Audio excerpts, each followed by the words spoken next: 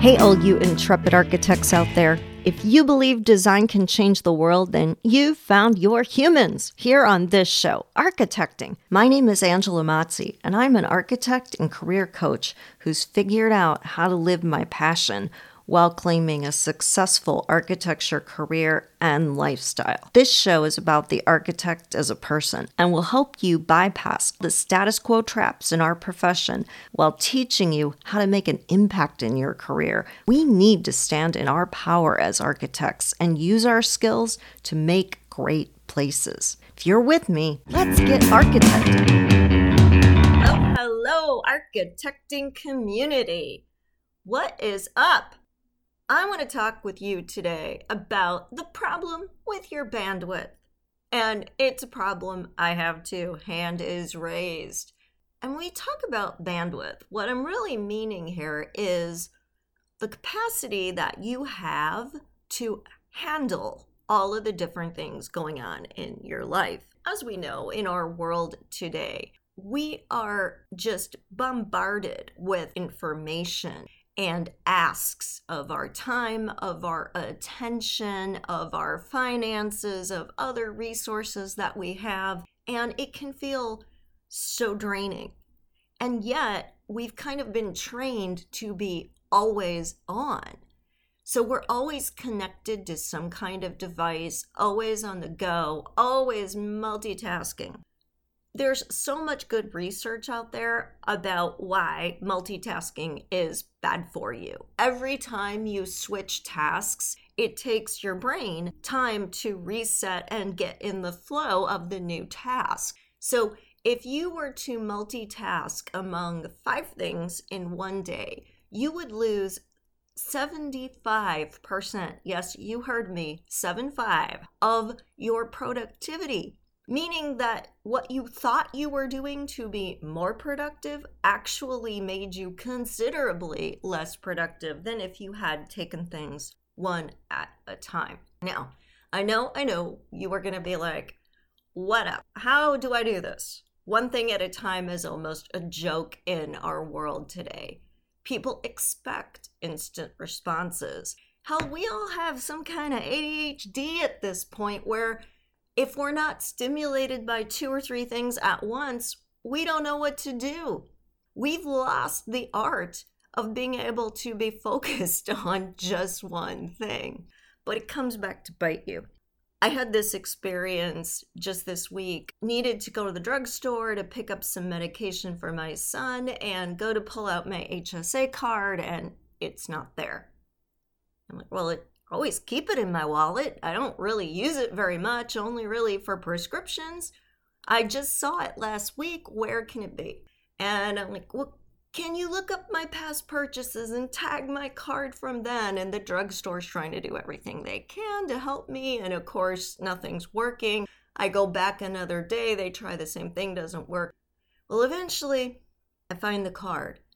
And it turns out that the last time I picked up a prescription, I was lazy and I didn't put the card back in my wallet. I stuck it in the bag with the prescription, which I then brought upstairs, took the bottle out and put it in the medicine cabinet, and luckily did not throw the bag away. I left the bag on my dresser where it was under some clothes and found the card.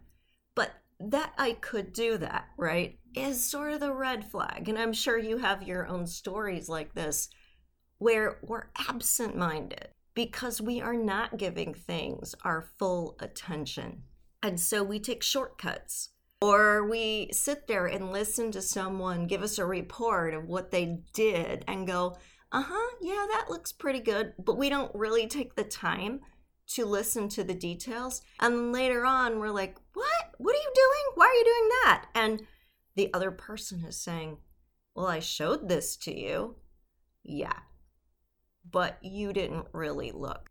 I know I hear this so often from this community that overwhelm is a huge problem. And I get it, right? I mean, I'm a single mom, I work full time, I have this side gig called architecting, and it does take your time and your energy.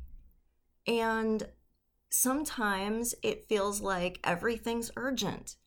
Sometimes there's demands, and you juggle because you feel like you have to, right? It's the art of the pivot, but it does take a toll. So today, I'm going to call us back to mindfulness.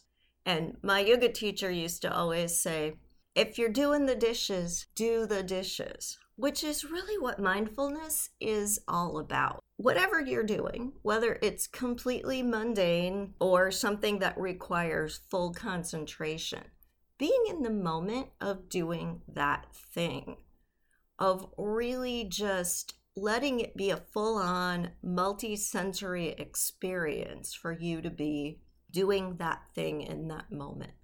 Not doing things like, oh, I feel a little stuck typing this meeting note thing, so I think I'll check my phone. Or, oh, I got pinged on Instagram. I wonder what's going on there. We have started to use all of these super available distractions as our excuse when we're not sure how to tackle something, or if we get stuck in the process of doing something, our reaction now is to stop rather than work through it and figure it out, to pay attention to the shiny object. When you do that, though, you're creating a whole bunch of micro multitasking that isn't even necessary, that completely splits your attention. And there you are at the end of the day saying, what the hell did I do all day? I thought I was going to get these 3 tasks done, but I only got partway through one of them, and yet I'm exhausted. And I was busy all day doing stuff. I was answering emails. I was in meetings. While I was in meetings, I was answering more emails and making sure that, this marketing effort was going on.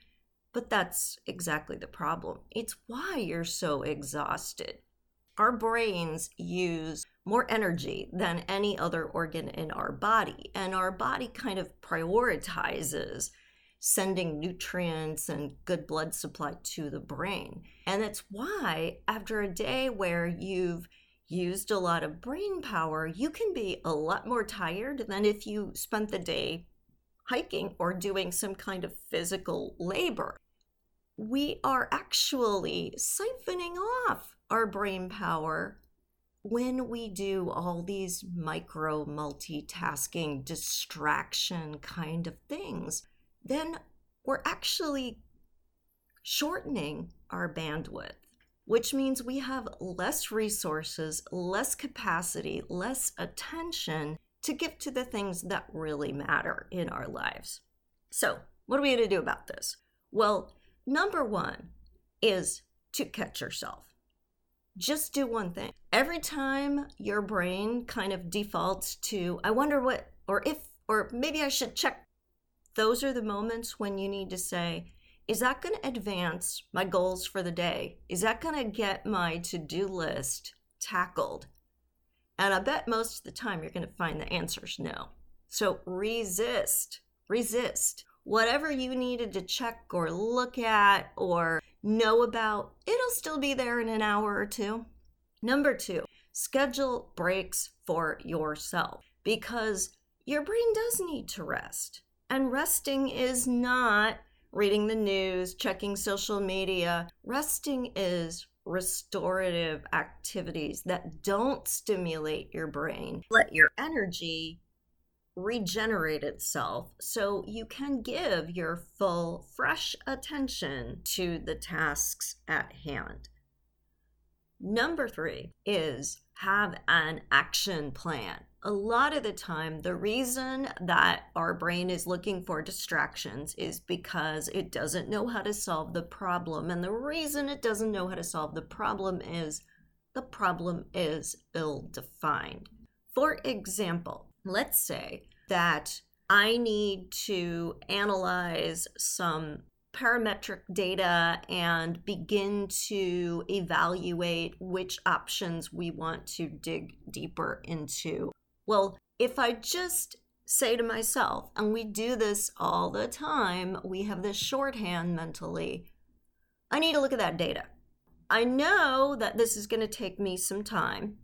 I know that it's going to require a lot of concentration and maybe be a little bit of a complex task.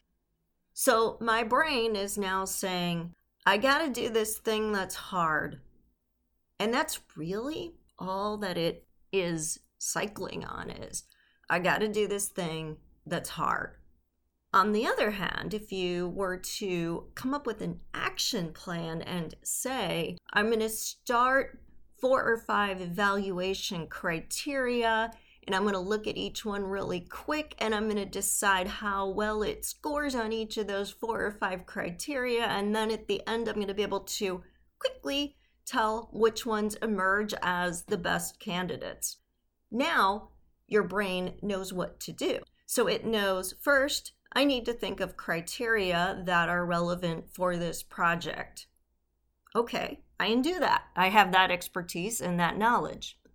Number 2, I need to evaluate things based on these criteria. Okay, I can do that. I know how to do that. And you can see how by giving your brain an action plan with specific tasks helps keep it from spinning, because your brain is a search engine, people. And if you tell it to look for something that's too vague, it doesn't know what to do. It either spins or pulls up so much, most of which is irrelevant, that you don't know what to do with it. On the other hand, when you make really specific queries, it becomes easy and quick to be able to start working. And then as you start working, step 4, which is all about anxiety, starts to kick in. A lot of the time, the reason our bandwidth gets used up is we're anxious, we're stressed out, we're worrying about our to-do list. And the best way to handle anxiety is to take action. Because now we don't have to worry. We know we're doing. We're seeing results.